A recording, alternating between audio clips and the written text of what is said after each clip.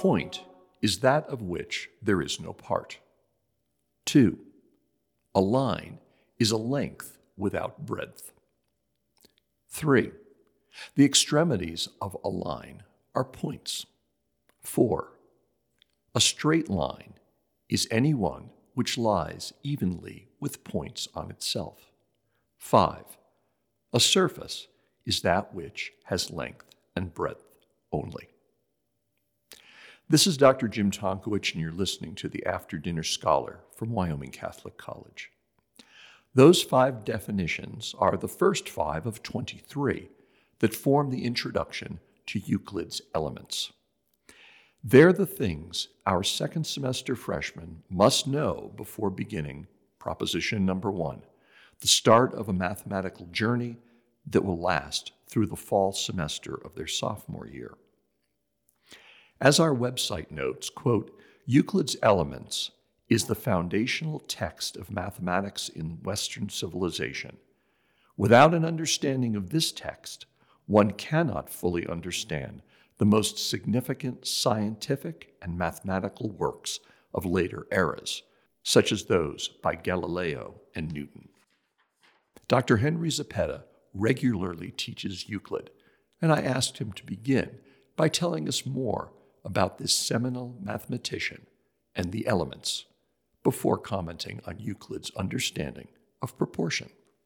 Why is Euclid so important that our students spend an entire year working on his elements? Who was he? What did he accomplish? Why is he so significant? Euclid was a Greek mathematician and often considered the father of mathematics, and for good reason. One thing that he did was pull together a lot of work that had probably already been thought up and done by other mathematicians, but he presented it all in a complete package, a 13-book work that covers the basics of geometry and that proceeds in a very nice way. He lays out definitions and axioms, postulates, and common notions right at the beginning of his work. And then he proves things from these and proves them deductively, using logic and going slowly, step by step. And he goes from the very basic things like we're able to join 2 points with a line. We're able to take a distance and a center and make a circle.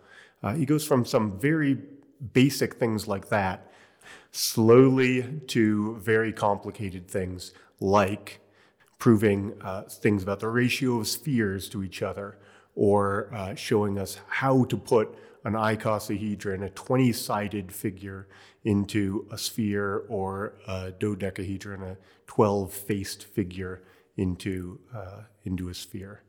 Proofs that are quite long and are seen by our students as big achievements. Tell us about proportions. That's what you said you wanted to talk about. Tell us about proportions.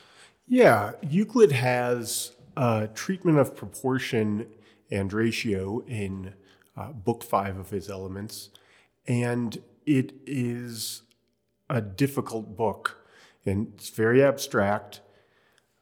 Most of the elements, you have pictures that help you, right? If you're proving things about triangles, you can draw them, and you can look at your pictures and use them to help your reasoning. When you're talking about the ratio of 2 magnitudes, you don't, and you're treating this generally, so they could be any 2 magnitudes, you don't have much to aid your imagination. So it's a very abstract and difficult book of the elements. But I think the real beauty and amazing part of this theory is that it is a theory of proportionality that does not rely upon the concept of having some unit that measures 2 quantities. Let me say a little bit about what I mean by that. If we have numbers like 5 to 3, I can talk about that ratio by looking and seeing which other numbers are in that same ratio by saying, 1 goes into 5 times, and it goes into 3 times. If I have numbers where there's some other number that goes into them like that, then we can say they're in the same ratio. So, for example, I said 5 to 3, we could have 10 to 6. 2 goes into 10 5 times, it goes into 6 3 times. So that's similar. That relationship between 10 and 6 is the same relationship as the relationship between 5 and 3. Right? So that's fairly simple when you're dealing with whole numbers to say what it means to have the same ratio. But with magnitudes, with other kinds of quantities like lengths and areas, it's much more difficult. And the reason is incommensurability. And what we mean by that is we can have magnitudes, we can have two lines where there is no common measure to them. If we take a square and we connect the opposite corners, we get a line that shares no common measure with the side of that square. There's you practically speaking, if you have a square and its diameter or diagonal, you can go down to inches or sixteenths of inches or millionths of inches to some measurement beyond which you don't care about. And you can talk about the whole number ratio. You could measure those two lengths according to that unit. But when we're doing pure mathematics and we're not doing this for some reason, we run into the problem that you just can't. If you don't have some limit beyond which you don't care about, you could go on forever and you'd never find some unit that would measure both of these. It just doesn't exist. The unit that it precisely measures both of them. So Euclid has to come up with, well, I say Euclid comes up with, actually it's probably a theory of somebody a generation or two before him, Eudoxus. But this theory of proportions, the Eudoxian theory of proportions that's laid out and presented in Euclid's Elements, deals with that. It gets around that problem. Maybe I'll leave it there because it gets kind of complicated. But one of the beauties of his theory is that these Greek mathematicians figured out a way to talk about what it means to be for one ratio to be the same as another ratio when you can't resort to some part that measures both of the quantities or all of the quantities evenly. So this can't even really be drawn?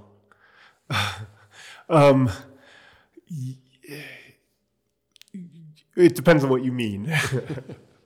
Well, I can draw a square and put a diagonal through it. Yes, you can get that, right? And then if we draw two squares and draw their diagonals, right, we can actually say that we can talk about the ratios of the diagonals and the ratios of the sides of those squares. We can say they're the same ratio. Now, the easy way of doing proportions would be go down to the smallest unit that measures the lines in each square. But we can't do that in pure math. We can prove that that just doesn't exist. So what we end up doing in this theory of proportions is getting around that problem of not being able to go smaller and smaller and smaller until we finally find a unit. It proceeds by going bigger and bigger and bigger and saying that if these things were not proportional, eventually a discrepancy would show up. Oh, okay. So it goes the other direction. It works by, I'll say it and without having the time to have it written and ponder a little bit. This might not be very easy to follow, but it says the definition of the same ratio that ends up getting used is, I'll say this in a way that isn't very definitional. I'll say it in many sentences. But we can say we have the same ratio between quantity A and quantity B and quantity C and quantity D, a first, a second, a third, and a fourth, if we take the same multiple, or if whatever multiple we take but they have to be the same multiple, of the first one of those and the third one of those. Then we do that same thing. We take some multiple whatsoever of the second and the fourth.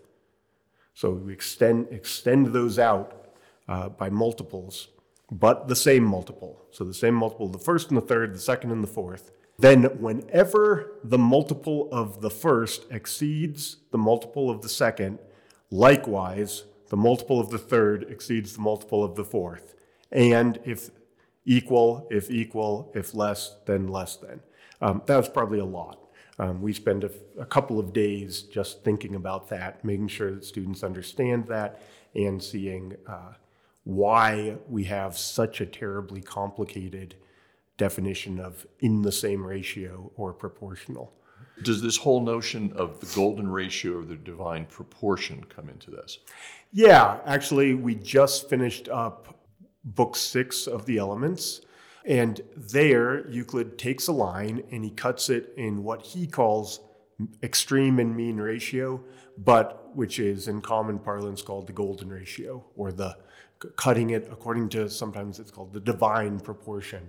And what that means is you have a line or a quantity, and I'll explain it with a line. You have a line, you cut it into 2 pieces such that the ratio of the whole to the big piece is the same as the ratio of the big piece to the little piece. And this is something that Euclid proves here. There's something just very nice about that. You have one line and it's just cut in a very nice way to be cut, very harmonious and proportional. But it's also very, very useful in mathematics. It pops up especially with pentagons, and it also pentagons are related to stars, five-shaped stars, 5-pointed stars. Euclid talks quite a bit about this extreme and mean ratio and how it shows up with pentagons. And pentagons, in turn, are used for making the perfect icosahedron and dodecahedron, which are 2 of the 5 perfect solids that are the culmination of Euclid's Elements. Just in the Elements, there's quite a bit made of this extreme and mean ratio, or the golden ratio. Now, I know you well enough to know that this excites you, in part because you see it as a very beautiful thing. Mm-hmm. Do our students appreciate the beauty and the usefulness of all this? Oh, yes, I think so. A lot of our students end up saying after a semester of Euclid how much they enjoyed the semester, even though they had previously thought of themselves as people who don't like math. A lot of our students would probably describe themselves as the people to whom math does not come easily. But there's something really nice about Euclid teaching it, in that you start from the very beginning, very basic things, and you just work slowly up to very complicated things. And that whole process has a kind of beauty to it, I think. And the students really appreciate that. Geometry, said the early 17th century mathematician Johannes Kepler, has 2 great treasures. One is the theorem of Pythagoras, the other, the division of a line into extreme and mean ratio. The first we may compare to a measure of gold. The second we may name a precious jewel, close quote. Kepler also observed, quote, "Geometry is one and eternal shining in the mind of God.